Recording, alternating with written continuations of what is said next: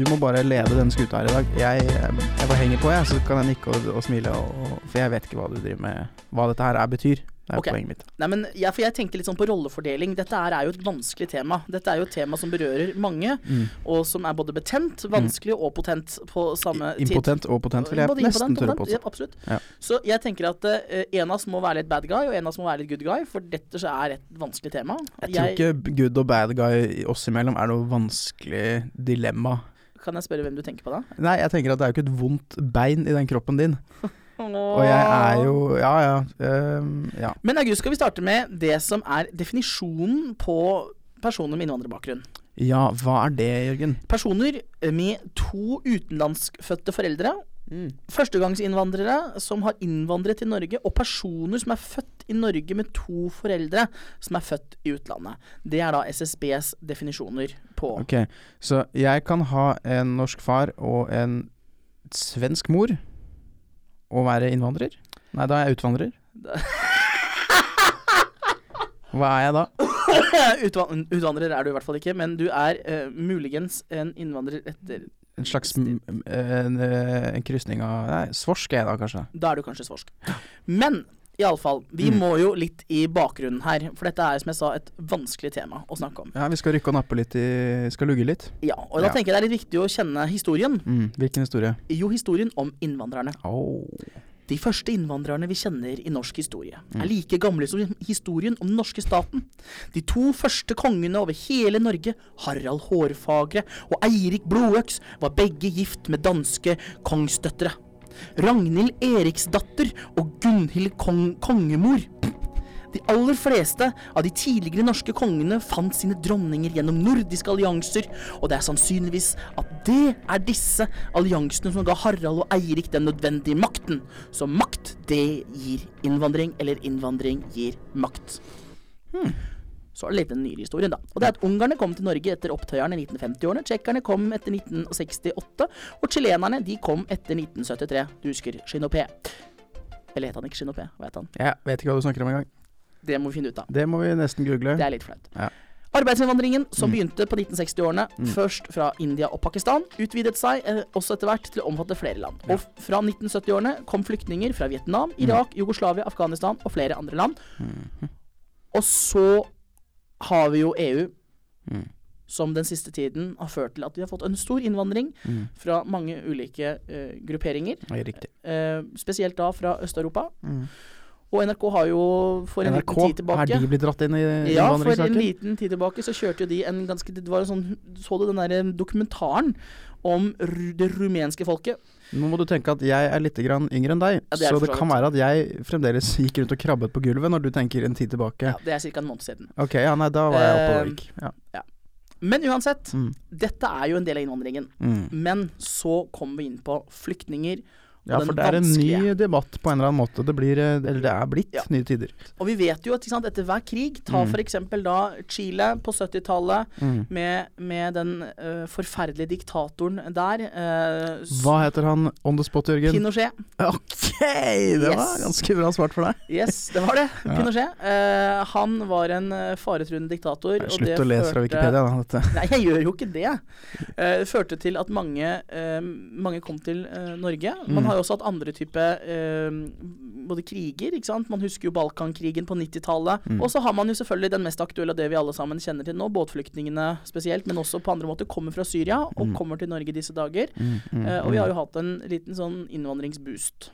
Ikke sant? Og i den anledning, Jørgen, det er veldig kult at du går inn på det. Jeg har nemlig skrevet et kåseri som jeg tenkte jeg kunne lese høyt for deg. Og lyttere selvfølgelig.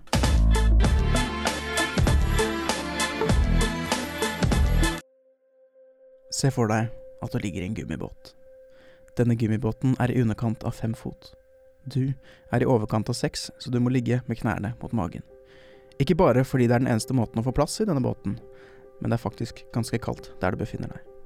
Du har blåst rundt i Atlanterhavet ganske lenge nå, etter at en større fiskebåt fra 1950 forliste med hele familien din. Du reiste fra Jordan, da båten plutselig begynte å synke et sted ute ved Nord-Atlanteren. Det synes du var veldig kjipt. Den gummibåten du nå ligger i, fant du tilfeldigvis ute på havet et sted. Den gangen lå det en annen i båten, men det så ikke ut til at hun var i live. Du kravlet opp i båten, tok vare på det lille mat som var igjen, og så dyttet du denne lille jenta over bord for å få bedre plass. Se for deg at du ligger ved knærne til magen og gjemmer ansiktet ditt mot bunnen av denne lille båten nå, på den 11. dagen. Solen lyser opp den røde gummien på båten, men vannet som siver opp fra det tynne stoffet i bunnen av båten, gjør at det likevel blir ganske kjølig. Sjøsprøyten dasker deg lekent, og det eneste krydderet du har til maisboksen med mat, er havsalt. Plutselig åpenbarer det seg noen greier borti horisonten. Det er Sandnes. Du klarer ikke å bry deg så veldig, men det skal senere vise seg at dette er den første dagen i ditt nye mareritt. Du blir plukket opp i Sandnes, og de tar vare på deg en liten stund der. Du får litt mer kjøtt på beina, klarer å si hardo på norsk, skjønner hvordan en lusekofte er satt sammen, lærer deg å fingerrekle. Bra for deg. Og så blir du 18. Kult. Norge spanderer en returbillett til Amman flyplass i Jordan. Gratulerer med dagen. For et eventyr dette har vært. Ditt livs drøm kommer i oppfyllelse. Du flyr for første gang i ditt liv, og Norge betaler. Vi har jo nå hatt et tårevått kåseri, men vi skal jo selvfølgelig ikke bare tulle og tøyse og Det er ikke tull og tøys, altså jeg mener det som står her, jeg står for det.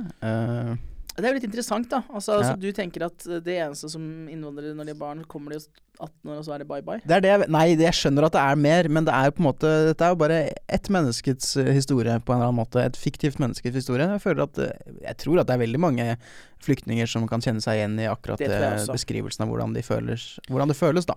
Men da er mitt spørsmål til deg, August. Hva er den største innvandrergruppen til Norge? Du, det er svensker. Kunne vært, men vi skal til Europa. Altså ja. Det er jo polakker da. Polakker! Polske, det er altså den største. Svensker, de kommer på en pen nummer 2. Hei, søta bror. De gjør det, ja. Tjenere, korv og trenger ikke, det holder det nå. Ja. Og så er du da innom den tredje gruppen, som da kanskje er den mest interessante. Og det er somaliere. Ok. Ja, de er jo et folkeslag som kan man si folkeslag om de? I hvert fall jeg er usikker. Jeg rykka litt da du sa folkeslag. Jeg så det på deg, skjønner du. Skal jeg ikke si det, men det er jo en gruppe mennesker fra et land kalt Somalia. Ja. Det er altså den forbindes ofte med piratvirksomhet. Ja, altså faktaen er at de fleste har kommet til Norge som flyktninger og har kort botid i Norge. Okay. De fleste har kommet etter 1998 med toppår i 2002. Toppår betyr det at det var flest her i 2002? Eller flest kom hit i 2000. Og så er det jo da den triste faktaen med at somaliere er jo da den innvandringsgruppen som har størst arbeidsledighet. 44% av somalierne, de bor i Oslo. Ja. Og den somalske innvandringsbefolkningen, den er svært ung. Jeg kan ikke helt skjønne det, for vi nordmenn, er det noen som trenger hjelp med kjøkken og bygg og alt, ikke for å være kjip altså, men de er jo kjempegode på det. Du kjenner mange? Ja, jeg har brukt mye. Det er veldig vanskelig, jeg kjenner på ordentlig, Jørgen, det er veldig vanskelig å snakke om det uten å være en kjip fyr, fordi jeg skjønner det. Men jeg mener jo det, jeg kan ikke helt skjønne, det må være et marked for, i hvert fall for bygningsarbeidere, og de er jo jævlig gode på det liksom her. Ja, for jeg tenker, nå skal vi være slemme først, så skal vi liksom ta det, for jeg er jo helt enig med deg, fordi det er jo myter, og det er jo en del ting, sant? Og nå skal jeg være ærlig, nå skal den der onde siden av meg, men jeg hører Somalia, tenker jeg sånn kattetende folk på Grønland, pirater som drikker te. Drikker te? Ja, det er liksom det jeg Earl Grey da, eller hva går det for? Jeg vet ikke. Kanskje mekker det selv, jeg vet ikke. Mekker te selv? Men det er jo på en måte, men så tenker jeg at det er jo det onde bildet av det vi tenker på når vi tenker på somaliere. Men så er jo som du sier, jeg er jo en arbeiderpartipolitiker. Du er jo det, kan ikke legge skjul på det. Du kan ikke gjøre det, vet du. Og arbeid til folket, det er jo noe av det viktigste vi har. For arbeidsledighet, det er roten til alt vondt. Og når vi da vet at somaliere er den gruppen innvandrere som er som har den største delen av arbeidsledighet blant innvandrere, så tenker jeg at det der ligger kanskje roten til det vonde. Ja. Det er vel nok en del av problemet, for å si det pent. Rett og slett jeg tenker at samfunnet og selvfølgelig menneskene selv må ut i arbeid, og jeg tror at det gjennom arbeidsintegrering, altså inkludering og integrering i arbeidslivet, så vil man kunne drepe noen av de mytene som handler om kattetende menn som drikker te på Grønland. Ikke for å høres ut som Ole Torp her, men det blir jo en slags sånn debattfeeling over dette her nå. For dette skal være underholdning. Juhu! Naivitet. Nei, naivitet. Naivitet. Politikk er naivitet. Naivitet. Politikk er naivitet. Ja vel. Rett og slett, August. Okay. Og da tenker jeg det er lett å komme inn på fremmedfrykt. For det er det mye av det handler om. Jeg tror også det. Og hvem er roten til fremmedfrykt i Norge? FrP? Det er jo veldig sånn Nå ender vi opp på politisk side i den podcast-siden, så kan du gå inn på moderne media, så kan du søke hvor vi ligger. Jeg banner på at vi ligger på politikk og helse nå. Politikk og helse? Det er sånn det er blitt nå. Ja, neida. Men man kommer jo ikke unna Fremskrittspartiet når man er innom innvandringstematikken. Nei, jeg er helt enig. Og jeg kjenner jo litt sånn fortvilelse på den fremmedfrykten som enkelte, og som vi ser i Europa nå. Det spilles på fremmedfrykt. Trusselen. Jeg mener at vi aldri har vært nærmere 1930-årene, tiden før Hitler kom til makten. Riktig. Som vi er i Europa akkurat nå, og det synes jeg er skummelt. Det synes jeg er trist. Og jeg vil derfor slå et slag for inkludering og integrering. Pirater. Piratpartiet, det stiller til valg i alle fylker ved det kommende valg.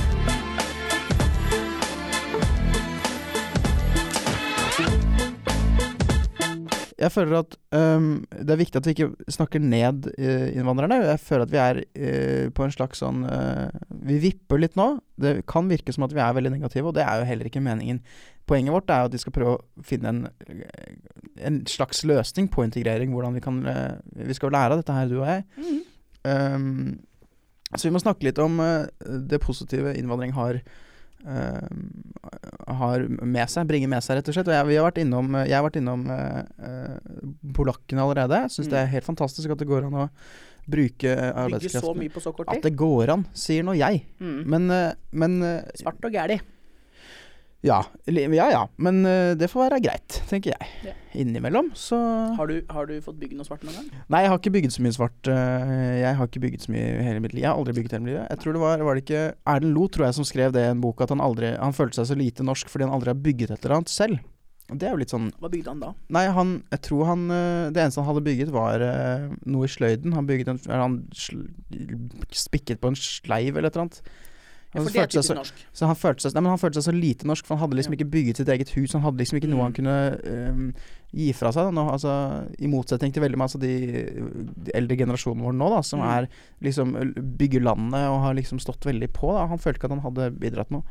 Så, men på den måten så har polakkene på en måte virkelig bidratt. Så er det noen som har bygget dette landet etter 2000. Ja, det var egentlig poenget mitt også. Så er det jo polakkene.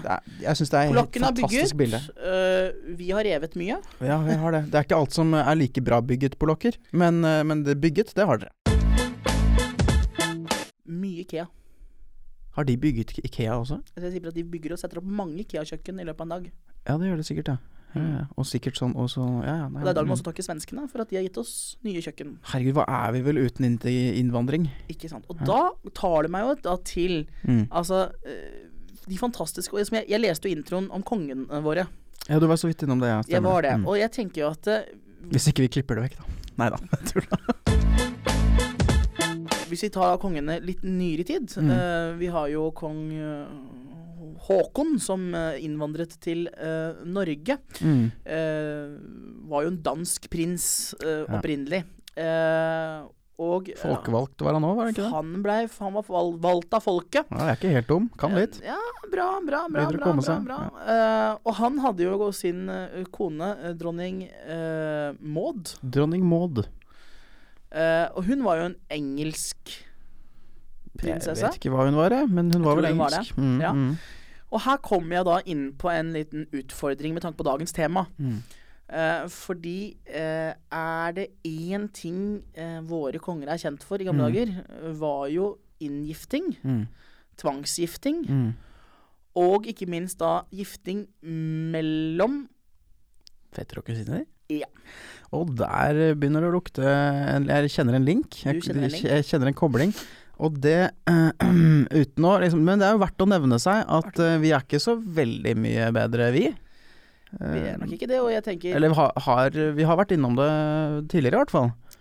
Absolutt. Eneste forskjellen at vi ikke gjør det i Oslo sentrum, på en måte. Vi gjør det ikke i Oslo sentrum, men jeg er helt sikker på at rundt omkring i dette landet, på hver eneste lille krik og krok, kanskje ikke hver eneste, men mange steder, så er det nok mange inngiftinger, og ikke minst tvangsgiftinger. Og utgiftinger, vil jeg tippe. Og utgiftinger, fy og skam. Ja, fy og skam. Nei, men ja, man må få leve livet sitt som man vil, men kun etter Guds ønske. Kun etter Guds ønske. Nå begynner det å smelle. Men jeg kjenner at jeg blir mer... Kan du kanskje ikke si nå begynner det å smelle på en innvandrings... eller en... Nei, det kan vi faktisk ikke. Integrering er jo... For det har egentlig blitt en mer innvandringspodd, og det er det ikke poenget. Det skal være en integrerings... Kan vi... Lite ord akkurat der. Ja. Du sier integrering, jeg sier inkludering. Ja. Jo, men det er faktisk litt vesentlig. Ja. Jeg er enig i det. Ja. Fordi at hva legger man i å integrere? Jeg tenker man skal inkludere. Inkludere alle mennesker, uansett hudfarge, religion, etnisk bakgrunn. Men er ikke integrering bare et synonym for inkludering? Jeg synes integrering er blitt et belastet ord. Det er et belastet ord, det er jeg med på, men det betyr jo det samme. Men vi er jo på samme side her. Ja, absolutt. Men jeg tenker inkludering, og vet du hva? Jeg må skal fortelle en hemmelighet. Gjør det, vær så snill. Vær så vennlig. Det er litt skummelt å si. Jeg tror det kan være en lytter som hører på. Alle VG-skribenter, gjør klar pennen og finn fram blokka, for her skal det smelle... Nei, det kan jeg ikke si. Jeg har vært som 12-åring på et medlemsmøte i Fremskrittspartiets Ungdom. Såpass, ja. Den så jeg ikke komme, faktisk. Jeg vurderte med å melde meg inn. Ja. De som kjenner meg fra barndommen, de husker nok meg som en litt sånn skaprasist. Ja. Jeg var litt redd for det fremmede. Ja. Og det er jo egentlig en sånn forsvarsmekanisme. Ja, det er det. Jeg skjønner. Jeg meldte meg gudskjelov aldri inn. Nei, for fuck's sake. Da hadde jeg nok neppe sittet her i dag. Altså, herregud, du som er såpass mye ute i media og kommenterer og har meninger om ting, skal du stille for Fremskrittspartiet? Herregud, verden hadde jo rakna. Norge i hvert fall. Ja. Men så ble det ikke, og vet du hvorfor? Fordi etter hvert som jeg ble eldre, så begynte jeg å skjønne at, vet du hva? Vi er alle sammen mennesker. Vi er altså, om du er skeiv, om du er hvit, om du er mørk, om du er gul, om du har briller, om du sitter i rullestol. Akkurat det med briller er jeg ikke helt enig, men resten er jeg med på. Resten er jeg med på. Ja. Uansett, poenget er at alle er vi mennesker, og jeg kjenner på den gleden av mangfoldet. Jeg kjenner på den gleden av at jeg kan gå på Grønland, og det lukter litt rart i mine ører. Det lukter friskt, vil jeg nesten da tørre påstå. Og så kom jeg på at det lukter litt i ørene mine, men i nesa mi derimot så lukter det spennende. Og jeg kjenner at det trigger entusiasmen min. Og er det noe jeg er kjent for, og noe jeg kjenner på selv, er jo entusiasmen. Ja, du er jo en entusiasmens mann.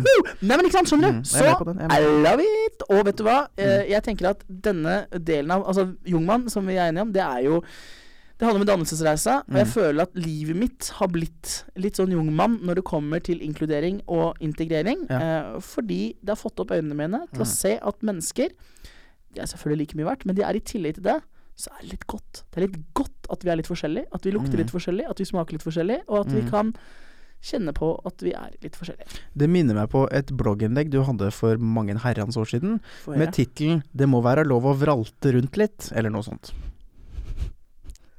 Kan du huske det? Da hadde du 120 meldinger på kommentarfeltet som alle hatet deg. Ja. Det er jo verdt å ta med seg. Apropos inkludering. Da kjente jeg meg egentlig litt som en sånn syrer i Norge i dag. Ja, og det er jo verdt å...